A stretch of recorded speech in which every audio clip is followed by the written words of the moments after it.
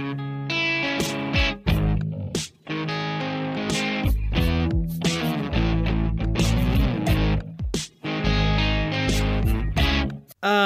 helicopter into the World of No Sports podcast, the only podcast that talks about sports ever.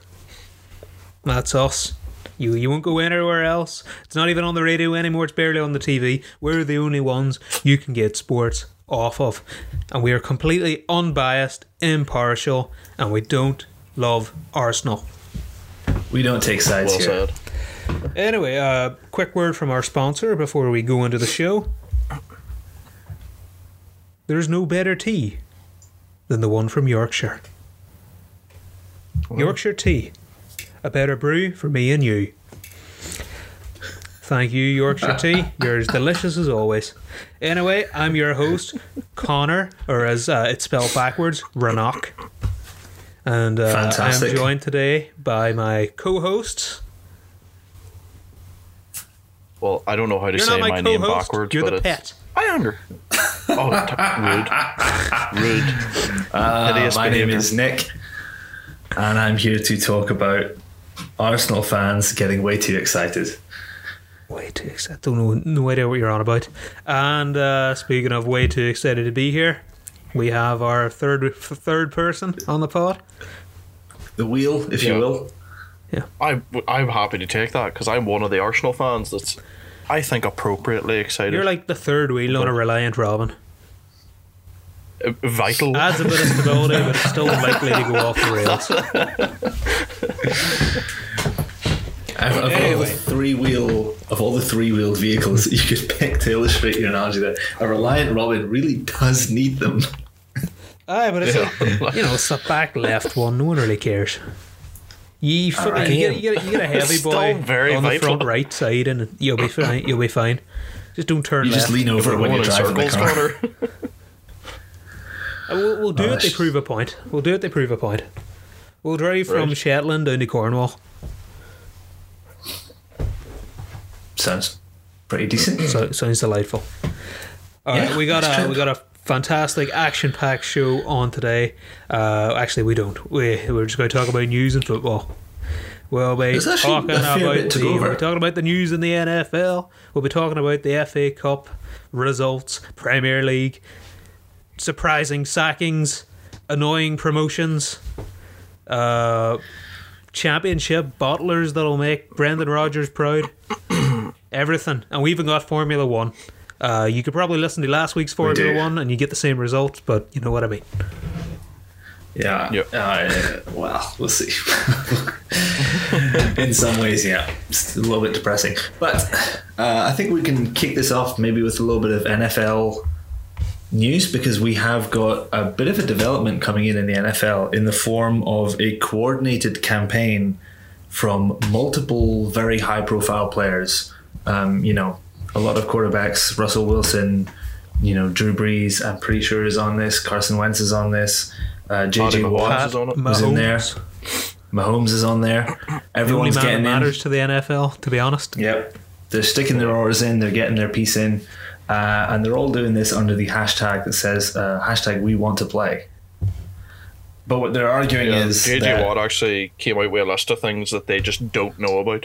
That they aren't kind of telling them about. The whole thing centers around the NFL basically is not prepared. They're saying the players are saying that they do not believe the league is prepared to play in the current climate with the current pandemic situation that's going on in the US, which we should remind people has basically gotten worse now in the US than it was back when we started this podcast, which was it's a bit of a trip. That they've gone from being okay to getting really bad to being okay again to being awful. Yeah. Thanks, Obama. That's an interesting one. What a fucking prick for doing this. Yeah, I mean, why wasn't Obama testing people for coronavirus? Exactly. First he destroys our economy, and now he destroys our economy again with the virus, the Chinese virus. Disgraceful. Well, so yeah, it's pretty interesting. These training camps, like they basically said, "All right, training camp start now, lads." Yeah. This is what's caused. It's very badly managed. It's incredibly poorly managed. And some of these guys have very legitimate complaints. I mean, Russell Wilson, Matthew alluded to earlier. Russell Wilson was talking about whether or not it was wise for him to come back this year, especially given the fact that he has a pregnant wife. Yeah. There's a lot of personal stuff these guys are dealing with. They've got families, they've got loved ones, they've got older relatives. It's not all just about the personal risk to the players. There's a wider context to this that makes some of their grievances pretty understandable. So, unsurprisingly, actually, Aaron Rodgers has no issues because, he's got no loved ones. Yeah. His family couldn't be further away from him if he tried. Aaron Rodgers has actually been mailing a season ticket to his mom and pa as we speak. Yeah. All of a sudden he wants a better relationship with his mom. He's going on a 3-week trip and he's going on a 3-week trip to Florida, and he's also injected himself with Ebola before he visits. It's alright. Even PFF's favourite, Aaron Donald, has recently come out. Yep. We already talked about PFF's favourite, and that was Russell Wilson. Well, favourite defensive lineman then. Well, their favourite kicker is Justin Tucker. Where's he at? Well, he's true. We got to see as well. Why don't they just do what UFC is doing? Fight Island. UFC is doing Fight Island. The NBA is doing a bubble, and they got a barber shop in there. They are. Why can't the NFL do something? Just rent out Jacksonville and just tell everyone they're in denial. I think they're in denial, quite frankly. I mean, I saw a tweet that someone had put out. I forget who exactly it was. My apologies. But they were basically saying that when all this kicked off, the NFL was the only major sports league pretty much worldwide who had the benefit of having a long, prolonged off-season to manage the situation, to prepare, to come out of the gate completely ready for whatever was going to happen. And basically they've completely wasted that. They haven't put due diligence into figuring out a plan of action. They haven't been coordinated. They haven't had a unified approach to this from all the teams. I mean, we've got some teams saying that they want to sell tickets in their stadiums. We've got some teams saying they don't want anyone in. We've got other teams saying they want to block out the front rows, and other teams saying that they don't agree to that. The thing is a mess. It's the fact that they clearly sat and went, it'll all be over by the time our preseason and season starts. Yeah. Or we'll extend it a wee bit. Their only thought was maybe we'll put it off a bit. Goodell, and then beyond that, they didn't do anything. Goodell's still in the Winchester having a pint. Yeah. He basically at this point, so. the NFL, like as an organization, is like Wile E. Coyote running off of the cliff, and they're yet to look down and realize that there's nothing there. The COVID plan is other leagues do it clear too. Sky. So is the season going to start? Other leagues have had to deal with it. Are we getting the season going to start on time? No, I don't think so. Yeah. No. I sincerely doubt it. Especially over there, like it's mental how they haven't even finished the first spike and they're in the second spike. And Mark Andrews is diabetic. He was my fantasy tight end 3.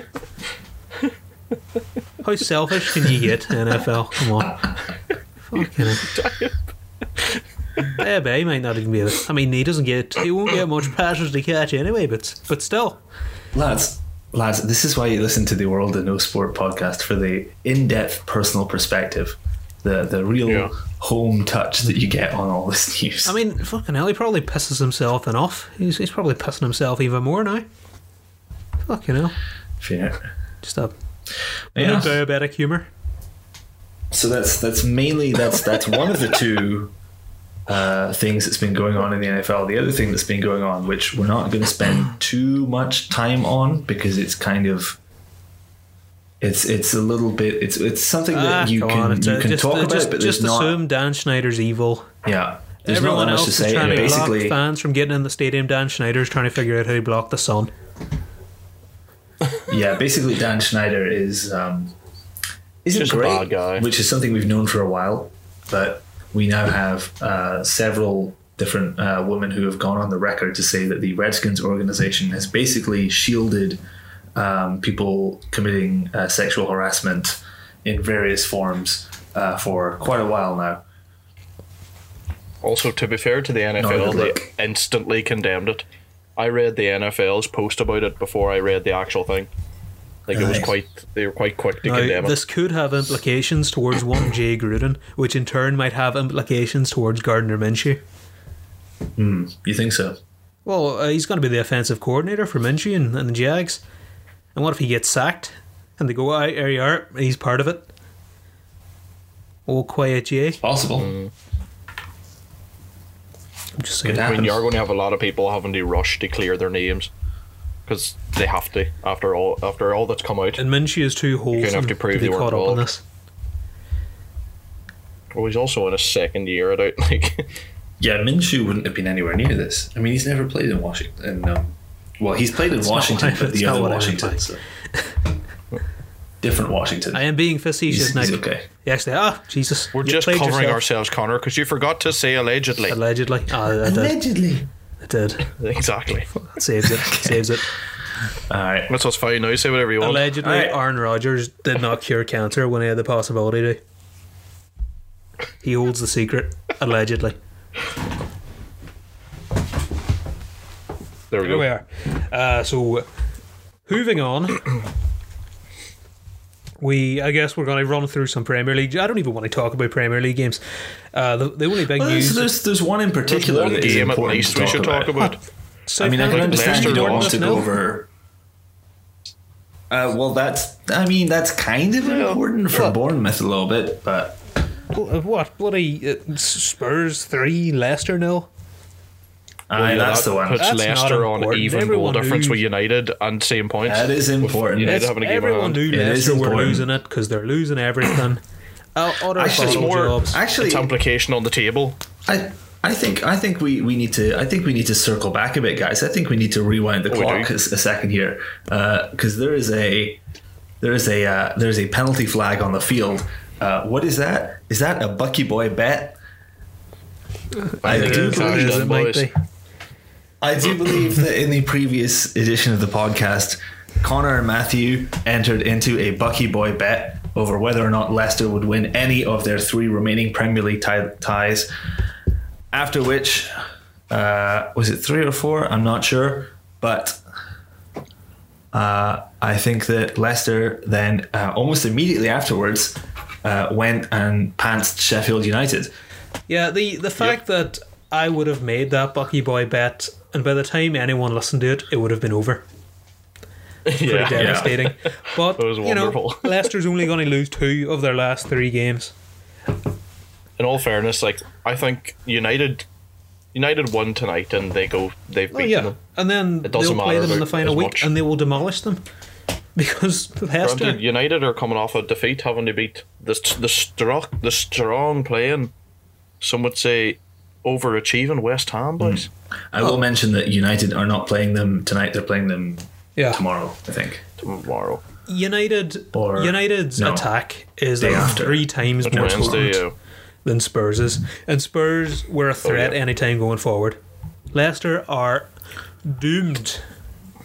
Harry Kane made Leicester look terrible on his own, and as much as I hate to admit that, He did, and he was weighed. just was and that's head and with Harry shoulders Kane above being everyone weighed down by all them flies in his mouth.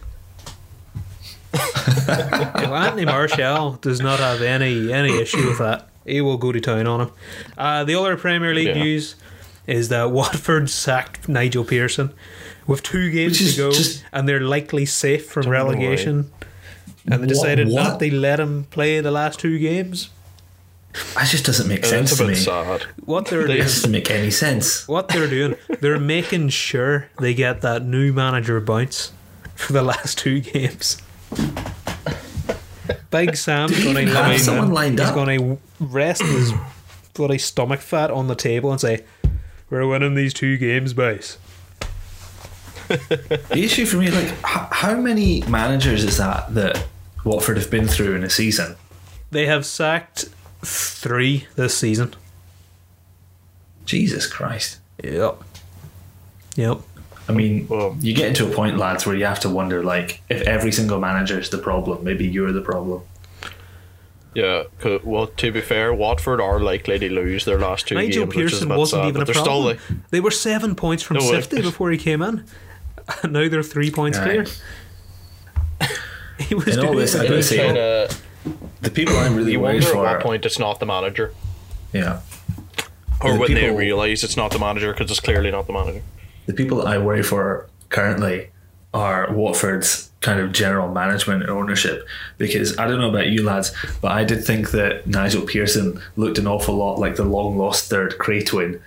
I wonder if they're going to get some cheeky visit down the pub when they go in next time. There's going to be a lad comes in behind them. I felt they looked like some long lost history teacher.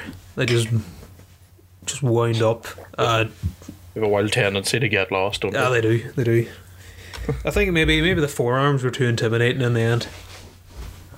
Like, this man was only doing curls, like wrist curls, and he was just during halftime he'd be squeezing that wee thing. No team talk. He's just squeezing the thing in the hand. He's just got a massive, pure, heavy duty stress ball, and he's just fucking. Yeah, every time his centre backs misplace a pass, he does one push up. No. That's what he's actually, instead of a stress ball, it's actually Troy Deeney's cojones. He's just squeezing them at halftime furiously. Cojones in a Derry accent is a very fucking funny word. Right, in the championship.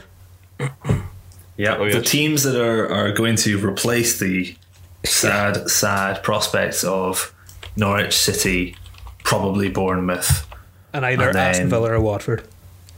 Yeah. So it's gonna one we know for certain is Leeds United, who are annoyingly back in the top division of English football. They were deserving champions this year as they managed to capitalise on West Brom's inconsistency. Here's my thing. Yes. Too many people are happy that Leeds are back in the Premier League. They've been gone so long that people are starting to romanticise them. But in the end, in reality, Leeds fans are just bandwagoners who loved them during the 80s and 90s. Yeah. Every white van, and maybe I'm exaggerating, but every white van in Derry has a white van man inside, clearly, and he will be a Leeds fan because he was just alive in the 80s. So you'll see the Leeds sticker on the back window and you'll know that's a man in his 40s and he's going to be delighted. Now, Leeds played some of the best football this year. And what my hope They did actually play quite well. And what my hope is that they'll do what Norwich did, and their quality of football will destroy the Championship but not translate towards the Premier League at all. And Patrick Bamford will be exposed as a man who couldn't hit the fucking side of a lorry with a flamethrower. And they will go crashing back down. Are you at all interested to see what happens when Bielsa gets a proper run at the Premier League? No. I mean, I yes. hope he doesn't. I hope they fucking sack him after 3 games because they're stupid. I hope they go back into financial turmoil. I hope they never see them. Go into administration. I don't know why you have such a disdain towards Leeds. Because they're a stain. It does seem to be rather strong. You don't like I understand it, do you? that. I understand the bandwagoning point, but I don't understand your disdain first personally. game I remember, 2003. Leeds 3, Arsenal 2. Mark Viduka with an 89th minute winner, and that ended the league title chase that year. And I laughed. Right. The next year I laughed to see them go into administration and go down. Fair dues. Well, they're back now, and we're all going to get a chance to see what we really think of Leeds in the 21st century. Well, that's actually a point someone made. I can't remember who it was because it was on the radio and I couldn't rewind it. But somebody was saying it's worth talking about the Leeds management in the same league as Klopp's management, in that the achievement is equally big. What he's done with Leeds and what Klopp's done with Liverpool is sort of on a par.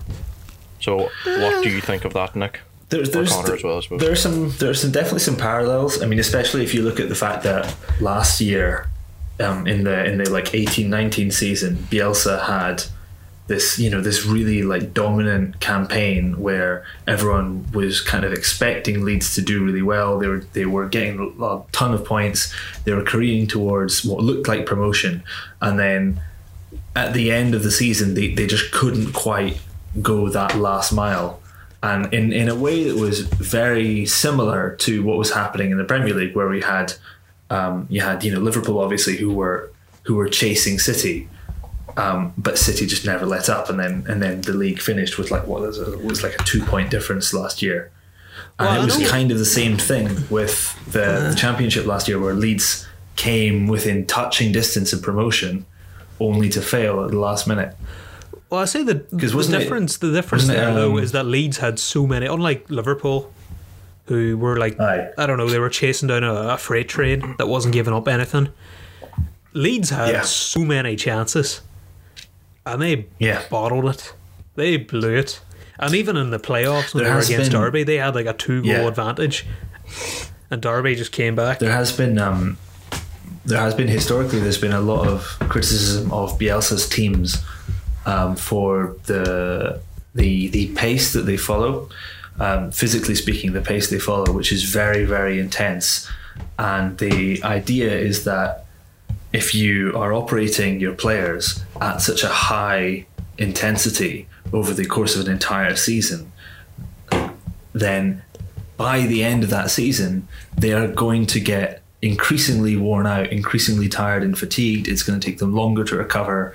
They're not going to reach their same peak levels of performance that they were at before. And you're going to see a significant drop off in performance of your team overall because your players just can't keep the pace physically. And that's something that people have criticised him for when he was at Marseille, and it's something that people were saying was coming back around to bite him now with Leeds. That last year the team seemed to fall off at the end of the season. In fact, what we may have seen in a way with the coronavirus is almost the perfect antidote to that problem with Bielsa, in the fact that they had like a 2-month or like a 3-month gap in the middle of the season for all his players to just go rest, reset their batteries, recover. Yeah, the reverse Sheffield United, if you will. I don't know about that now. The reverse Leicester. Well, no, Sheffield have managed to get back a hold of things a bit better. But it's interesting because you wonder, had that break not happened, had COVID not thrown such a spanner in the works, would Leeds have recovered their form? Would they have been able to keep it up in order to win the Championship? Or would they yet again have trailed off at the end of the season, and we'd have had yet another year where people are saying Bielsa can coach for 3/4 of a season, but he can't finish the job? You're giving me a lot of hope for next year, Nick, that they'll fall apart, fall into smithereens, end with like 4 points. Beautiful. Well, there are 10 fewer games, or probably less than 10, but there are near 10 fewer games to play. I know they're tougher games, but that might help. Come on, they're not going against Henry Lansbury in the Premier League now. I'm expecting them to look more like Southampton than I am for them to look like Norwich.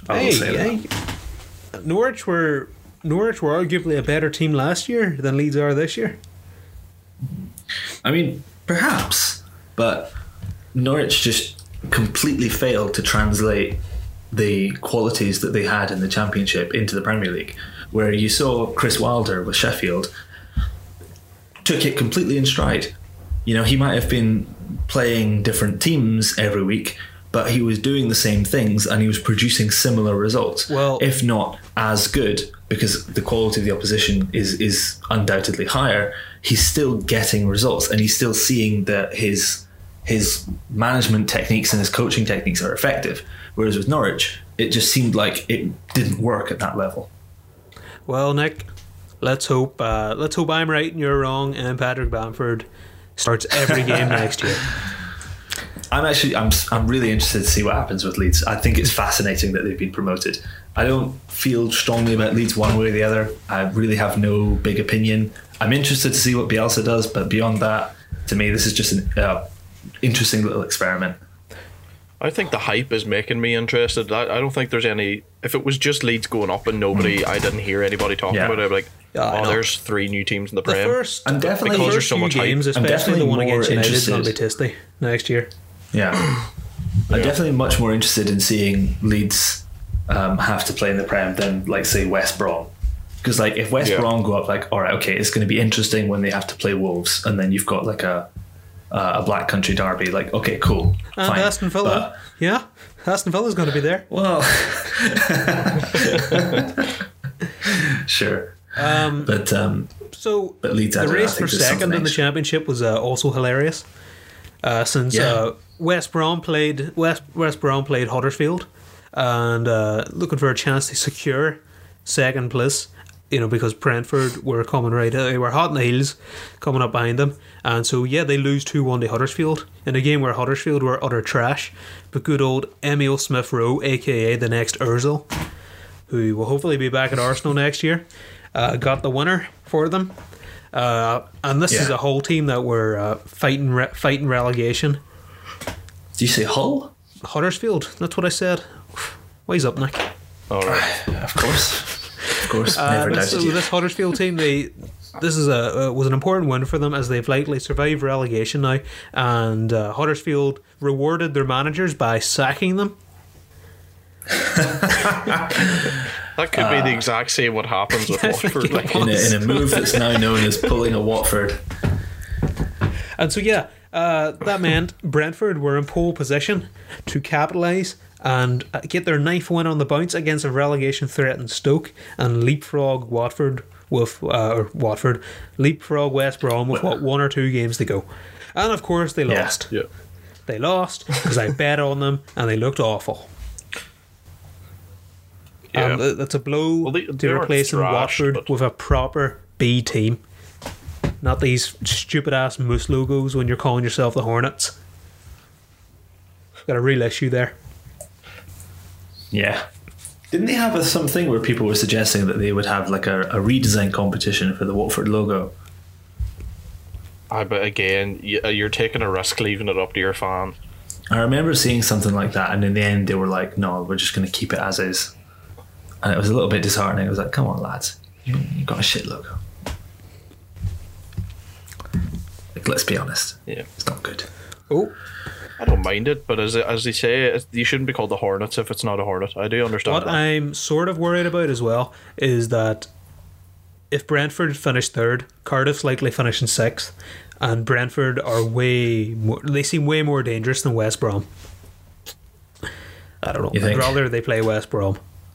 Because obviously Brentford have now won 8 of 9, whereas West Brom have lost a few games lately. And they've drawn a few, and they haven't looked, they've not looked great. So, and do you rate at all Fulham's chances creeping in at the last minute? I mean, Fulham's in the. Fulham still have a chance for coming second. Well, they'd have to have both of those teams they lose next week. You never know.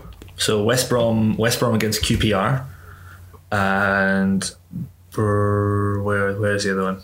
Where's the other one?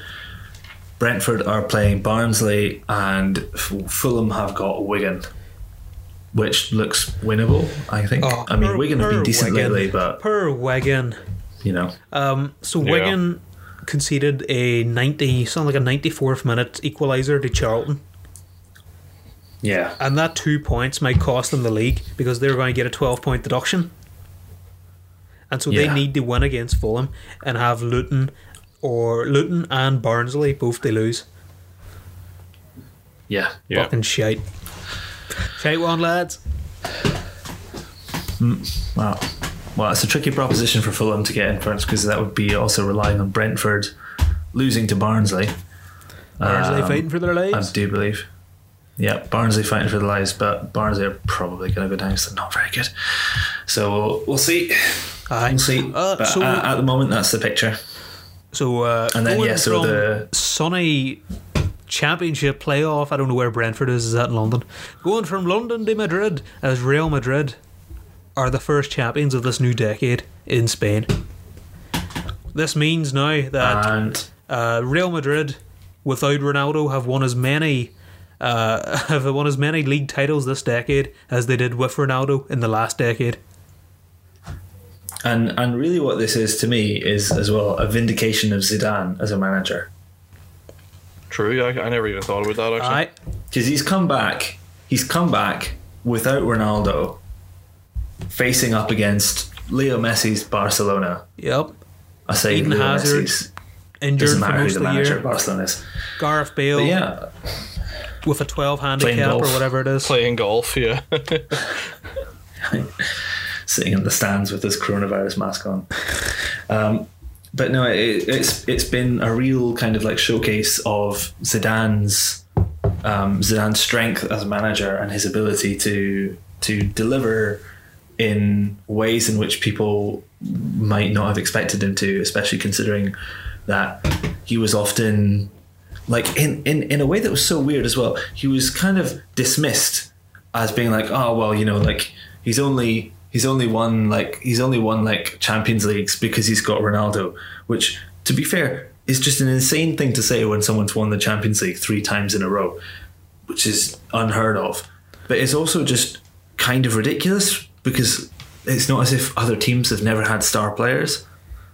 Aye. But now he's come back. Especially when Ronaldo's no there. seemed to disappear quite a lot in the finals. Yeah, he quite often just he was It was always like that- there and he always the did last one, something. But he'd always like- be like, anytime he did anything, the commentators just The sucked last him one off. against Liverpool, he literally did nothing. I don't remember him getting the Absolutely. ball. That was a prime Ronaldo's specialty in finals is being the focus of just everyone's attention all the time and doing feck all. I mean, it was like that He in the does some Euros, flick wasn't and it? everyone's like, oh! I mean, he got injured in the Euros, Yeah. just bless him. But even then, in other he games, he would be scored, quiet for a lot of the game, do one I thing, mean, he and that's scored a it. goal He's against the player of the Wales in game. the semis. Yeah, how many games did he play? Against Wales. Hey, They Wales were were one of the playing 4 Wales best in the teams in that semis. tournament. Stop dissing Wales. Oh, You try let's to not, jump let's Ashley not, Williams and Jordan look, Chester. let's not mince words here. Portugal had by far the easiest run to the finals of a Euros that anyone's had since Greece. Aye. And hey, don't diss Greece. What do you mean? What do you mean saying Greece had a difficult or an easy? They had to beat France in the round of I was still in 16. Portugal.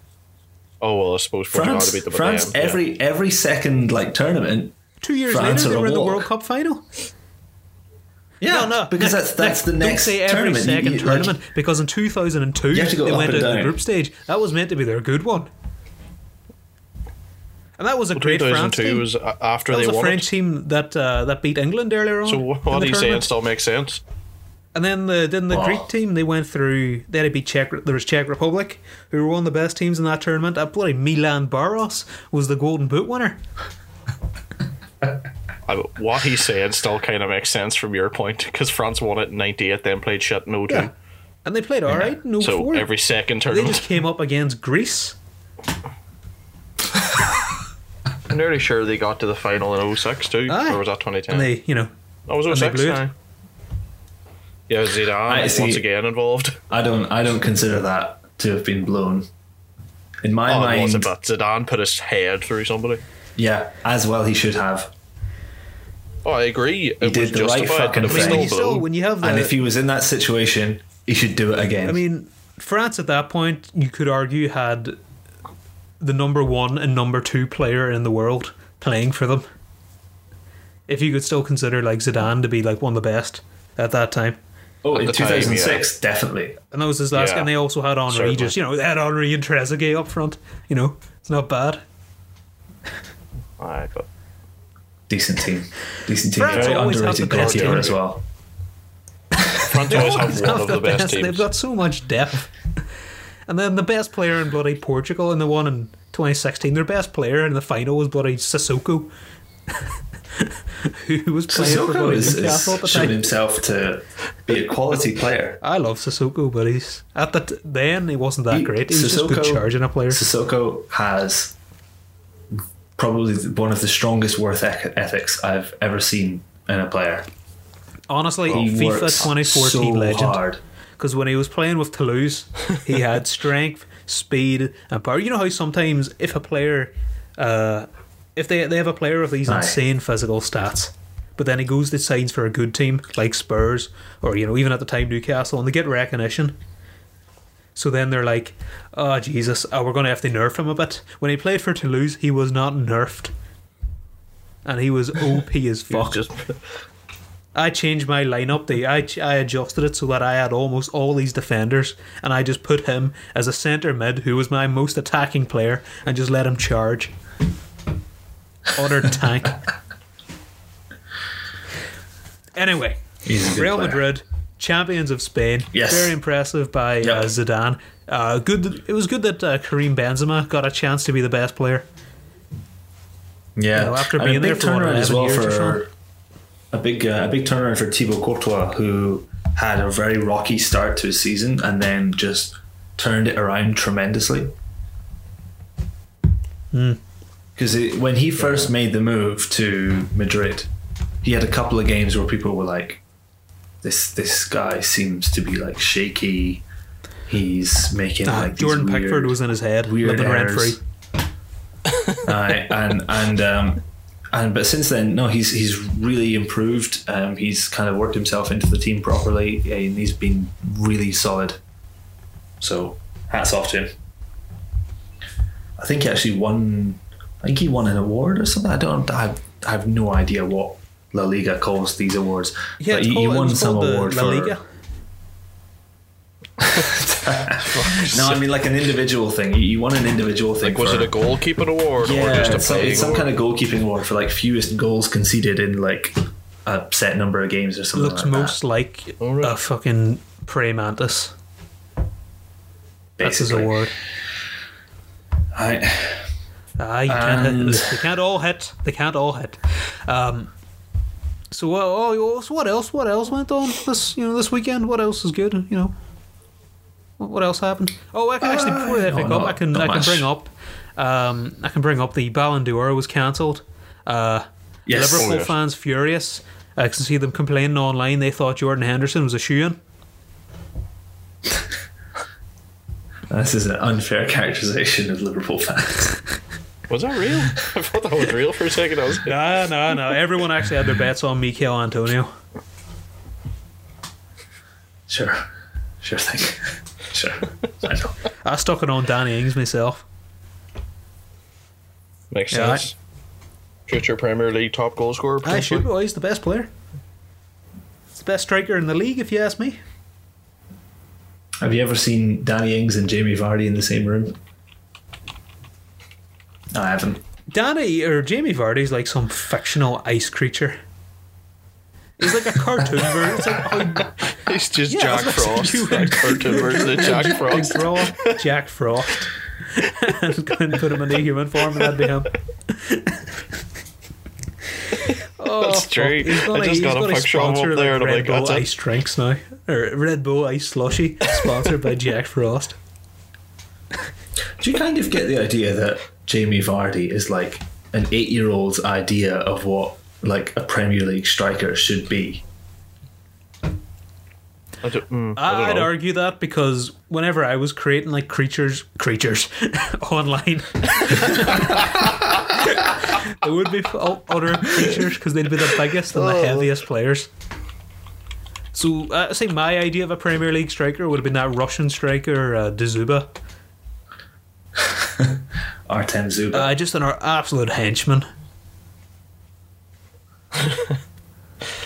Aye, fair. Alright, so moving on back to the main event. Yeah. FA Cup semi-final. And like semi-finals. Oh, come on, everyone knew the results. Yeah, there were in. two. I predicted this weeks in advance that it would be an Arsenal Chelsea final. It's kind of inevitable. Yeah, we're living in 2017 all over again. This is like Hulk Hogan versus Andre the Giant.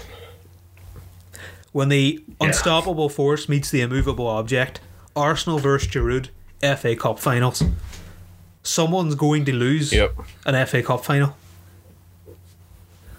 Arsenal haven't lost one since 2001 when they were robbed against Liverpool, despite a Liverpool defender handballing it on the line to prevent a shot from going in. But anywho, Is that why Henry did it to us? we didn't handball it on the line. Bastards. Isn't that? It was on a line. Wasn't that Thierry Henry's signature move? Yeah. I mean, this time we were actually cheated. Anyway, it's in the past. Ireland. I think got Ireland what were they also deserved cheated, okay. by not scoring like Harry, 4 goals fucking- that Lassana Diarra had assisted Robbie Keane.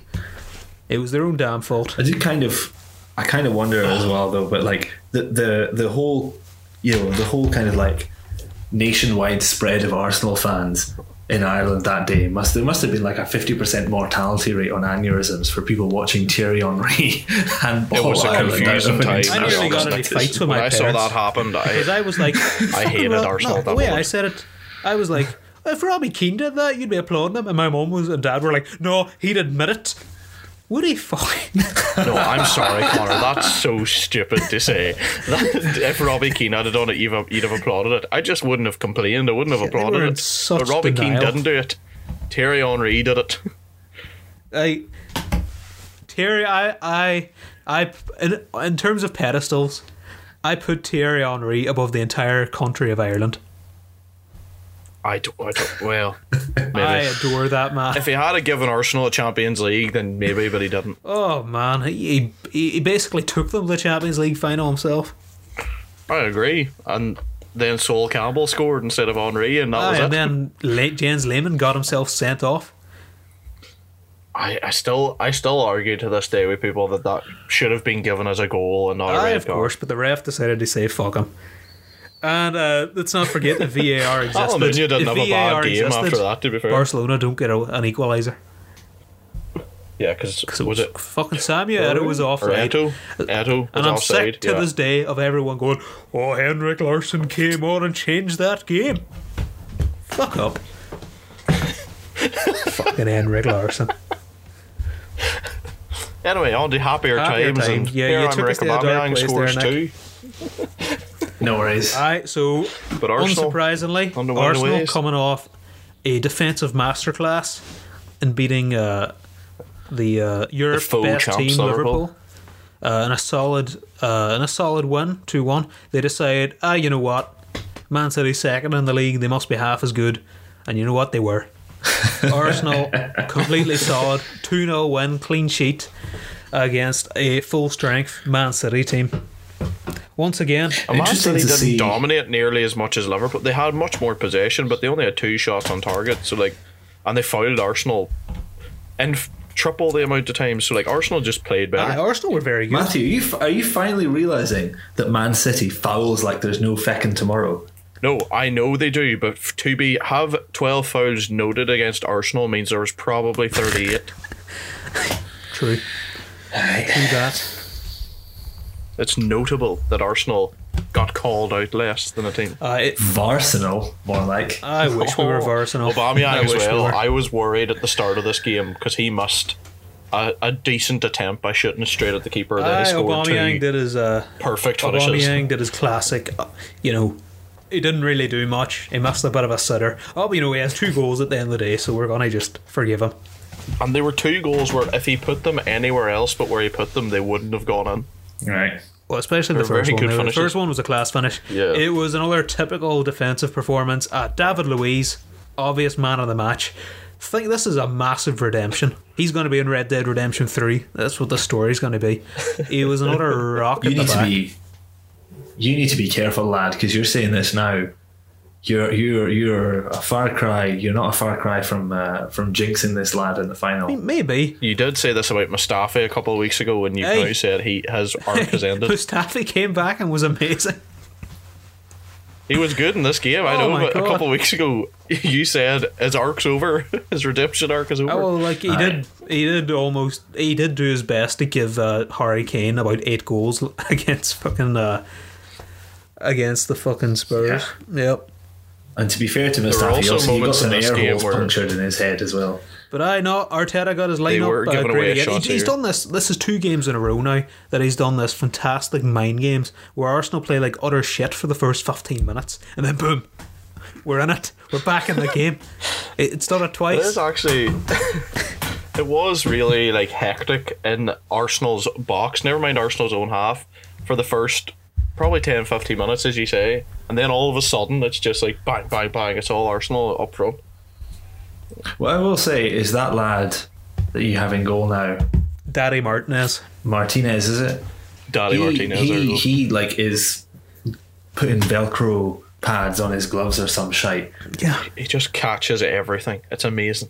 Because there was so one, good to see. I don't know who it was, if it was like Sterling or someone put one down, and it was like a low ball to the bottom corner. A low driver, like. Aye, yeah. And the ball just stopped. It just stopped moving completely, and you don't see that. Too. He's great. Does he just have the biggest hands? But sorry. I think he just knows how to stop a ball, to be honest. A lot of them just try and palm it away from the net. Whereas he just...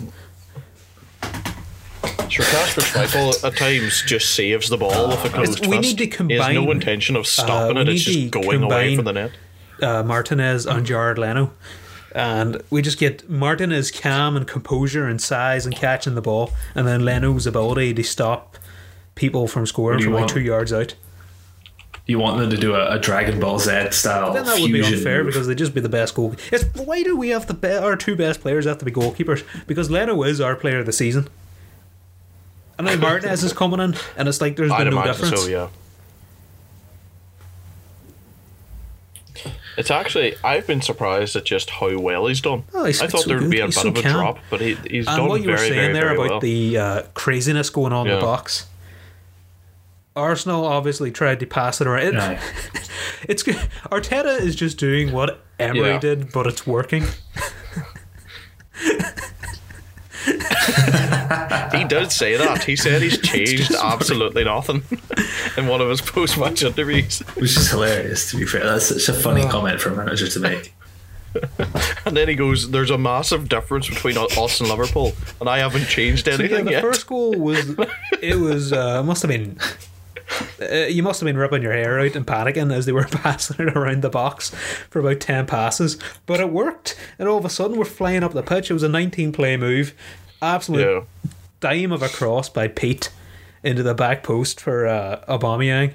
It was a great finish by Aubameyang. Like it bounced straight before he hit it, so he hit it on the half volley right in the post. And then and there was this great image at halftime. Great image at halftime with Pep Guardiola turning around to complain to his team, but because of social distancing, everyone's a few seats away, and the camera was close. The camera was close so that he was talking straight to the seat and just gyrating and complaining, which led to a lot of people saying, "Hey, Arteta's gone."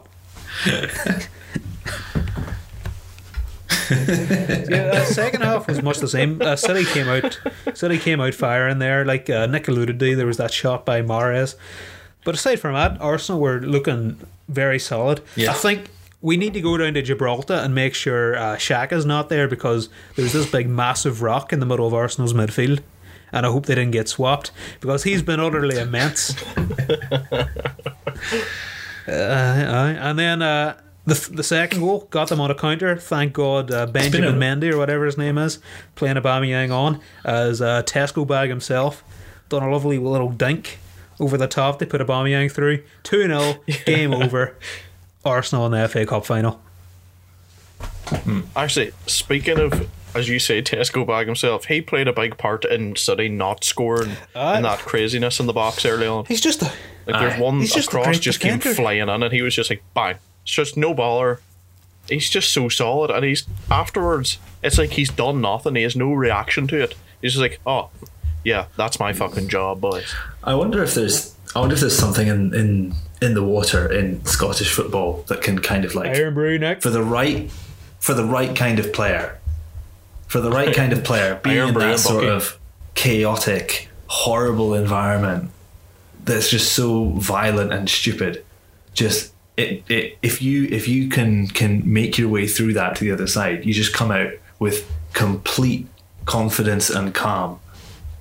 Because it's what you see with Van Dijk. Like he doesn't get fazed by anything, and I wonder if it's just this kind of situation where he has played enough games against Rangers to the point where he doesn't care anymore. It doesn't matter. You can't do anything to him. He's already been hurt too much. Just kind of, you've seen worse. This isn't that bad. Aye. It's like if you sleep on the ground for a week, your bed will feel more comfortable. I may be completely off base with that, but I wonder if there's something to it. It might be something to it. It's just even having the better standard players around you as well. So it must be kind of cool to go from being by far the best player in the team to being just a very good player on a very good team. It was an emotional moment after the game as well. For some people, I'm not saying that's everybody. Everyone was hugging and loving Ainsley Maitland-Niles, who, I don't know, he played the whole game. He was actually Arsenal's one of Arsenal's weaker players. Him and Bellerin, they were kind of getting taken to town by Sterling and Mahrez. But yeah, because he's obviously handed in the transfer request, so everyone's kind of giving him tighter hugs and getting all close there. Kieran Tierney might have made the news a bit for an obscene gesture that he apologised for on Twitter. I'm annoyed he had to apologise because some boy for the boys there. I was about to say, to put a positive spin on it, a guy replied saying, "You were sending that out to my cancer," and gave a F you to cancer. So Kieran Tierney sending that boy a shirt. So it's all we're all well and well and well. That man can do no fucking wrong at the minute. I reckon he'll run someone over in his car and it'll turn around and they were robbing a bank, so he saved the day once again. Went forward in time. Scottish people do have good lungs, I'll say that. They love their run, because obviously Andy Robertson loves their run. John McGinn could run for days. Right then. So the next match. The next match. Not even important. Just lads. Alright, so the next match was what did you think was going to happen? Obviously the invitation, the conclusion of the Invitational to see who plays Arsenal in the FA Cup final. That's what it was. And to rewind it, and obviously, actually, it was pretty obvious who'd win, because one team has Olivier Giroud. They were starting him, and he seems addicted to cup finals as of this entire decade. And he did an absolute number on Harry. I was excited for it. I wanted Slabhead versus Meathead, and Meathead easily won. It was interesting that Giroud technically scored in the 56th minute of the game, and then is it Mount or whatever you pronounce it scored in the 46th minute, but was the second goal scorer on the team. It's just quite fun. Sometimes. But also De Gea shot the nest on that second goal. The first goal probably should have saved, but the second goal he let him, essentially. The first goal, I'll give him a pass because it was from very, very close in, and you have basically no time to react at all to something like that. You try and get your body in position. You know the ball's going to be coming vaguely towards you. You try and get your body in position. You react as best you can. But when it's that close and it's moving that fast, there's only so much you can do. And he got some touch on it, but it just wasn't enough. The second goal was absolute mitts. He should have had that. That was a highlight. Every day of the week he should have had that. But you know he's done that a couple of times. He's had way too many mistakes. He's had a lot more. He's got a Lloris this year. Like, he's got a Lloris streak to him. I would not be shocked to see him play in the Turkish league next year. That seems where he's destined. Him and Ozil are going to be Fenerbahce's biggest signings of the summer. Like, generally, because like Sheffield have your boy Henderson, who's on loan from United, and he'll come back and he'll be number one likely. Dean Anderson, Dean Anderson. Well, he's better than De Gea right now. It's possible. I mean, after that, I mean, Harry Maguire's finish was probably the goal of the game. An 80 million finish. Granted, it was against his own team, but in regards to the whole game, that's an 80 million pound own goal. Like, going into the game, if you told me Chelsea were going to win 3-1, you'd have been surprised, and not just win 3-1. Aye, the scoreline was an upset, but I don't know if Chelsea winning was an upset. They've been the best team in the league, like, this year. I know, but Chelsea, I just feel like. Wait a minute! Didn't they lose to Southampton or someone? I think the last time United lost was against Arsenal. City lost to Southampton 1-0. It was like the 2-0 back in January or something. Like, they have been on form. Maybe. So it was a surprise, but they did not look up for it at all. I wonder if like Ole has like eyes on he might have eyes on the top 4 race, because he left out. Well, that's the thing. He doesn't need it now. If he wins, Yeah. if he wins on Wednesday night, they're ahead of Leicester with a better goal difference. Aye. So like they Yeah. just need to sort of be consistent now, and And even a few 2 draws little- will see them through.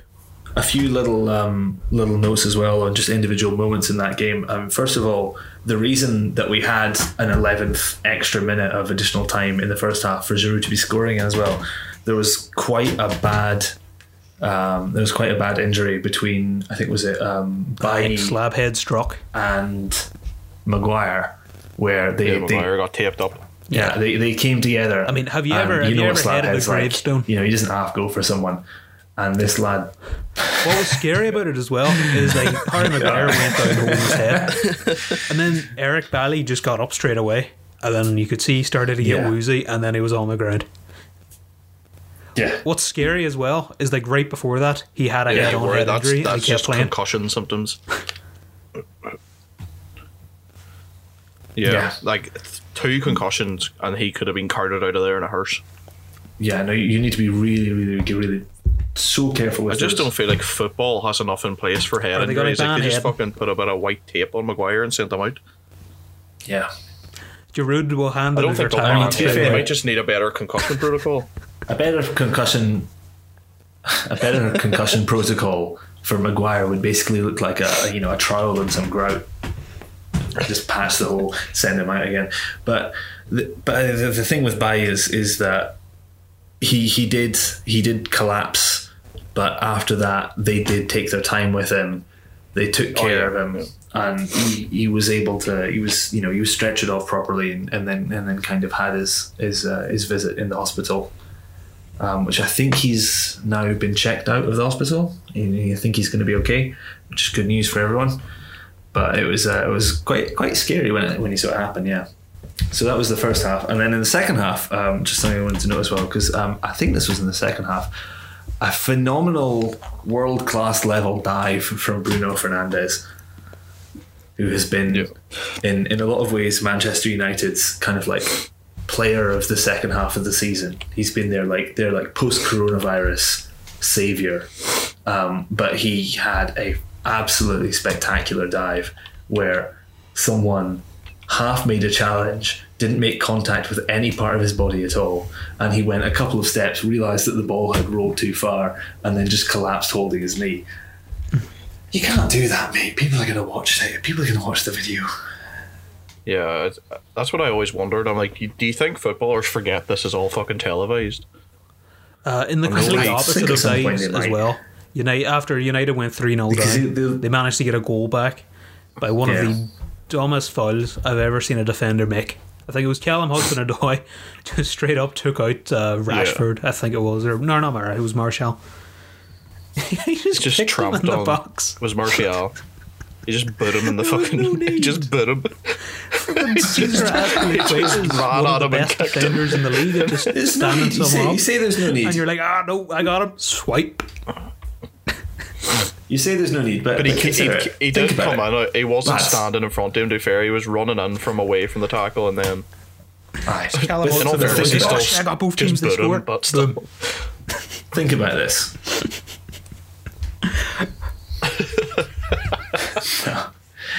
If you really, really don't like someone, they've been getting on your nerves all day, you're 3 goals up, you know this is a cup tie, so goal difference doesn't matter for Toffee.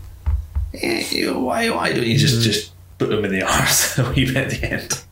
You know? just kick the fuck out of But him. when Go, "Oh, I can see you're him." allowed to take someone out, All right, then have a penalty. if they're as about if it to have a matters. shot. So if they're about to have a shot, then you can go full on in, because then even if you make a foul, the ref's like, he took a shot, he had his chance. It's what you call a free one. And basically in Gaelic, if someone's taking a shot, that's just a free. You're allowed to dig him in the ribs. Yeah, Oh yeah, I was like, Connor, could you have made the tackle which there? happens Nah. frequently. No, what did he Boys punch it? forget that there's a ball there and just run at you. Alright, so for 1 week, Could have stopped the ball. can I just say as well, Lol. Yeah, so this sets up Pogba a... went on. Pogba came on. He did not make one Yeah, single go on. difference. Yeah. And this ain't like just this Pogba. There was this, maybe it is, but there was this part towards the end of the game where Ruben Loftus-Cheek became a bigger version of Pogba and just bullied him, took his lunch money, took the ball, and just ran out, just outpaced them up the pitch. It was one of the more physically impressive things I've seen. That is all.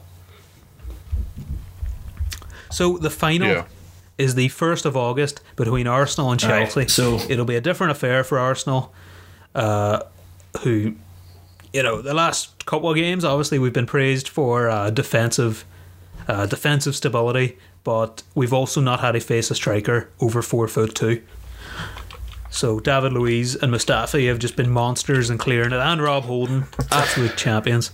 So it'll be a different prospect with Giroud. But then again, Giroud also isn't Gabriel Jesus or Mane or Salah, so it'll be interesting. Do you reckon that Giroud and David Luiz are going to get fucking confused when one of them's out there in a Chelsea striker? There's a chance for a very satisfying revenge. Because as we know, last year Giroud in a post-celebration for the Europa was caught on tape saying "Thank you, Arsenal." So we could get that with David Luiz, and that would be quite nice. Yeah. Like out of both teams, out of United and Chelsea, I'd rather have faced Chelsea because I don't think they're as good as United. And as we've seen, they can have some stinkers, such as their 3-0 defeat the bloody Sheffield. And they got beat by West Ham 3-2 lately. So I think they have more potential to have an off day. Yeah. But then also Chelsea are over the moon that they have to play Arsenal instead of Man City. So what you can do about that. Wholeheartedly. What else? It was. This is where we can decide if Arsenal are the FA Cup kings or Giroud was the FA Cup king. This is his 5th out of the. Well, you saying he's been in 5 in the Premier out of 9. League. This will be his 5th FA Cup final in 9 years. He's won all of them so far, which is absurd. And he's won. And in that, he scored 1 goal in the 4-0 against Aston Villa, and the winning assist against both Hull and Chelsea. I don't remember what he did. You know, he played in the FA Cup final for Chelsea, and he scored a worldie of a goal in the semi-final against Southampton that year. But I don't think he didn't do anything in the final really, because that was a shite final. Like Hazard got a penalty and then scored, and that was that. Was the same as I can't remember which Champions League it was. The Liverpool Tottenham Champions League was the same. In the first 2 minutes, it was just a penalty in the first 10 minutes, hilarious. And then the game was shite. It was Sissoko. Yeah, I think it was Sissoko put his arm up. He put his arm up because he was gesturing to other defenders. Was it Sissoko or was it Danny Rose? Why'd you have your arm up there? Yeah, and it's just like just I know that you're yelling at Vertonghen or whatever that he needs to get back. It was more impressive for the guy who got the penalty because he sniped that, and you'll be fine. You don't need to stick your hand up. Yeah, Mane saw it and he was like, "All right, man, bam." It's fucking Peyton Oswalt in the library there on that day. Do we have anything else to talk about?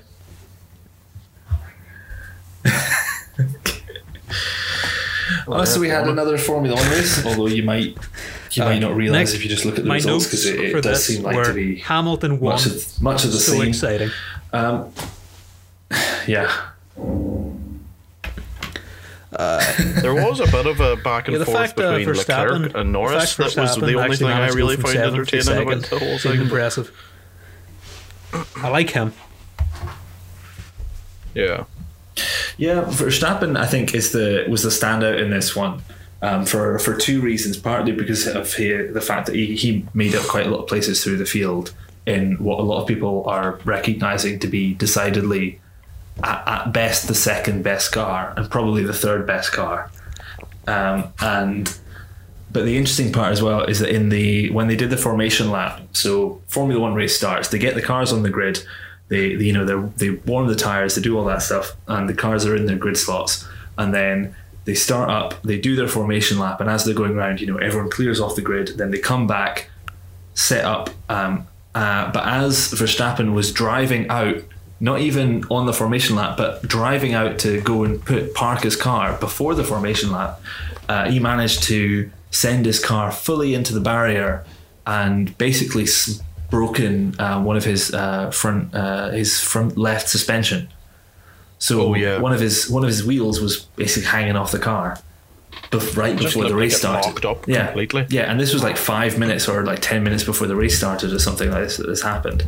And so you had all the cars kind of lined up on the grid to get started, and then you had like 12 Red Bull mechanics furiously trying to piece together Verstappen's car with like duct tape and wire before the time limit came in, before they had to clear off to start the race.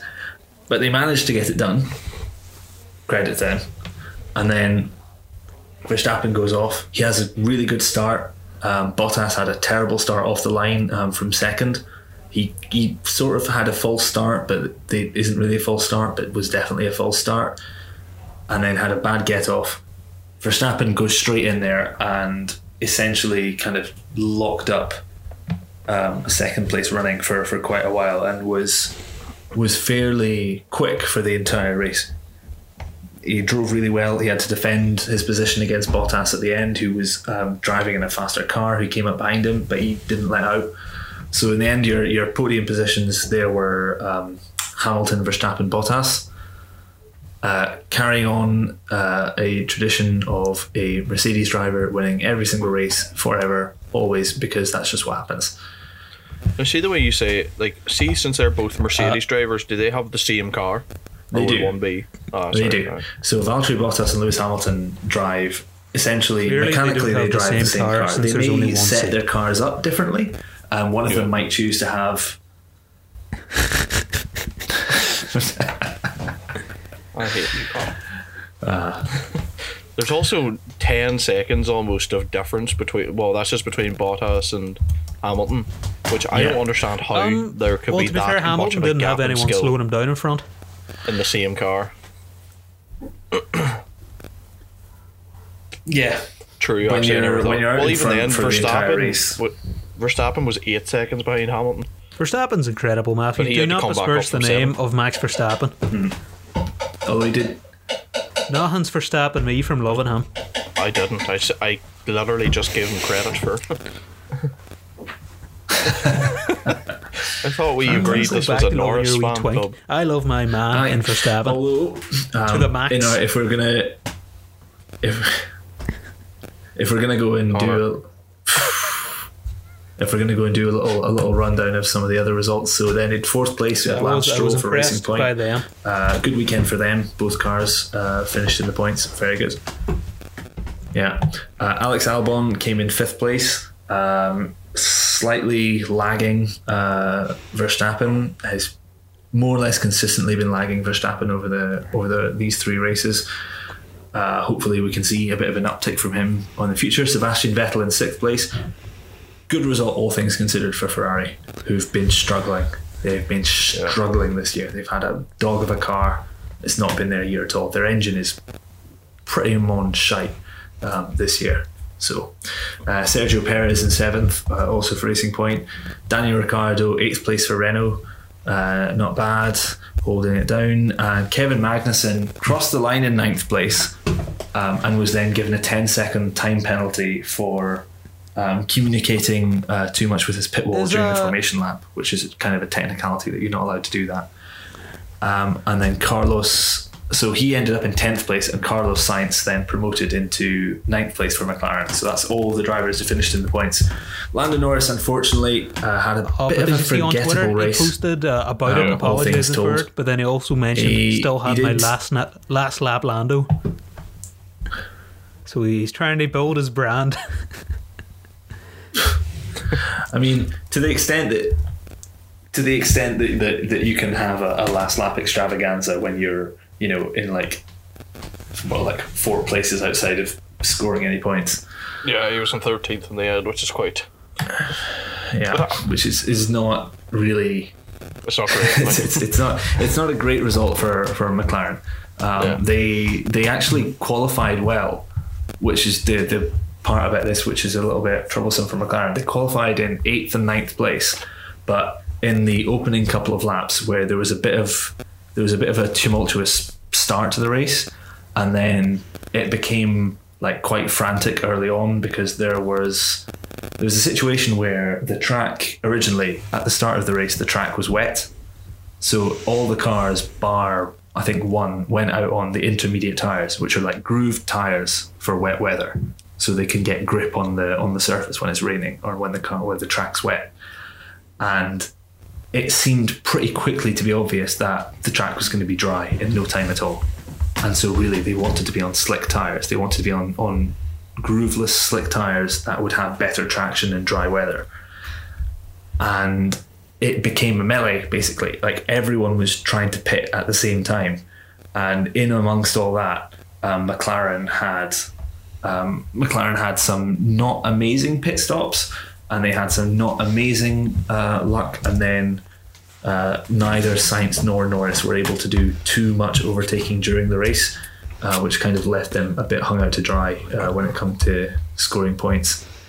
One team that did have a bit of an amazing run of it this weekend, and probably the team that deserves, I would say, arguably the most credit, would be Haas, who have been pretty much shite for the first two races. They've got a car that is average and an engine that is not great, which is pretty clearly the worst engine in the field this year, the Ferrari engine. Fucking Italians, am I right? For some reasons that I'm not getting to now, but they made they made a call on the formation lap. They made the call to go into the pits to change for dry tires straight away, which was definitely the right move, because then that put them up into like third and fourth place or something, or third and fifth place when they were out the pits after everyone had gone in for their dry tires. So they essentially had gained something like almost like 15 positions between them or something, because they had abysmal qualifying. They qualified in like 16th and 18th place, and then they ended up all the way up the order from one good strategy call where they were like, right, we've got nothing to lose, we're going for it, we're putting on the dry tires. If it's a crap decision, it's a crap decision, we're going to live with it. Whereas the other teams were more conservative, decided to stick with their wet weather tires, and it turned out to be the wrong decision.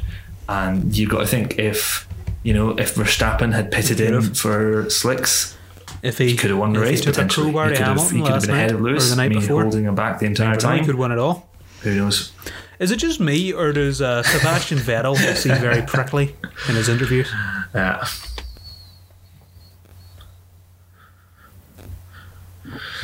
Kind of. He's in an odd situation this year, so I don't know how much you know about all their contracts and stuff for who's driving where in the future. But I set it up. I don't care how prickly it was. I set it up just for the job. So is there anything else? I'll be honest, I've got nothing to add to the Formula One except that. Fuck's sake. Or well, I'll just give you the info dump on the next race. They've got a break next weekend, so next weekend there's nothing on, and then the weekend after that, so starting on Friday 31st of July, and then with the race on Sunday the 2nd, they're going to be in Silverstone in the UK for the British Grand Prix. Shouldn't even be British Grand Prix, the English Grand Prix. England. Say, where's the Scottish one? Where's Jackie Son Robinson? Stuart? Tip me tongue. Scottish king, but as the English call him, British. Stuart. Yeah. Anyway, so I've got nothing else. The old Andy Robertson problem. I think that is. We will wrap up the podcast. Oh Jesus, here we go. Has Jordan Henderson won the Ballon d'Or? Wait a minute. Oh Jesus! I'm going to bring this. No, I want to bring this back, because this is something that we mentioned a long time ago. You remember we were talking about marble racing? It's marbles, mate. It's fucking marbles. This is the Nick's marbles segment. Right.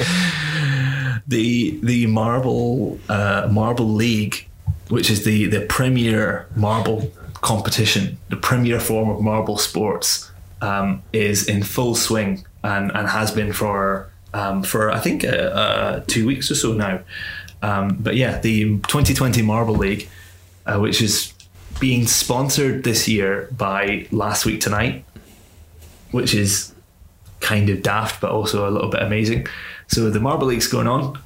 I think it's hosted by Team Galactic this year. So if you want to go on over, you can find that on Yell's Marble Runs on YouTube. I think they just had their 7th event of the tournament. Things are looking pretty good for the Raspberry Racers, who may have a shot at some silverware, maybe a medal or two. It's just so funny to be talking about this. It's just the Raspberry Racers and for silverware. Matthew, what about your it's just very segment you totally that. planned for the week? I really want the Raspberry Racers to come home with something. Oh, right. Aye. Connor Matthews hitting the links. Because Rory McIlroy isn't the only Irishman in golf. And he's the one we can relate to more. Overall, physically. Well, I know, but Rory McIlroy is the only one I've heard about in the news recently.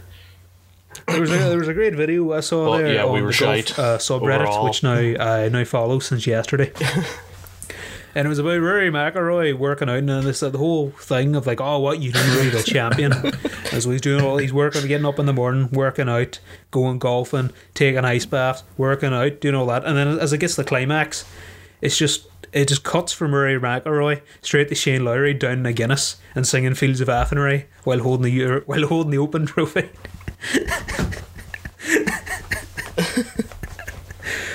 Absolute king. Aye, there we go. Get the Lowry There's hope for me yet. Fantastic sport.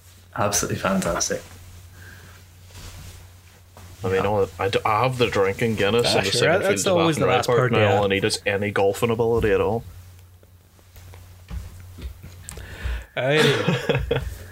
It's the final piece to the puzzle. It is a very... And the final piece to this puzzle is a fond goodbye from all of us. Someday. I don't know what sporting events are going on this week. There's only one football game. We might talk about that. We'll probably have a fun segment on the next pod. The fuck. Yeah. Something interesting. Maybe about the NBA we'll bubble. come up with a segment. Everyone loves bubbles. And we'll try and be funny. And I might actually edit this one and put it on YouTube. And you guys need to hold me to that. Oh. Because there are very few tangents. This will never happen. This was the most tangent-free episode that we've had. Alright. So, till next time. Alright then. Classic banter. See you Anyway. lads. Cheerio. Cheerio.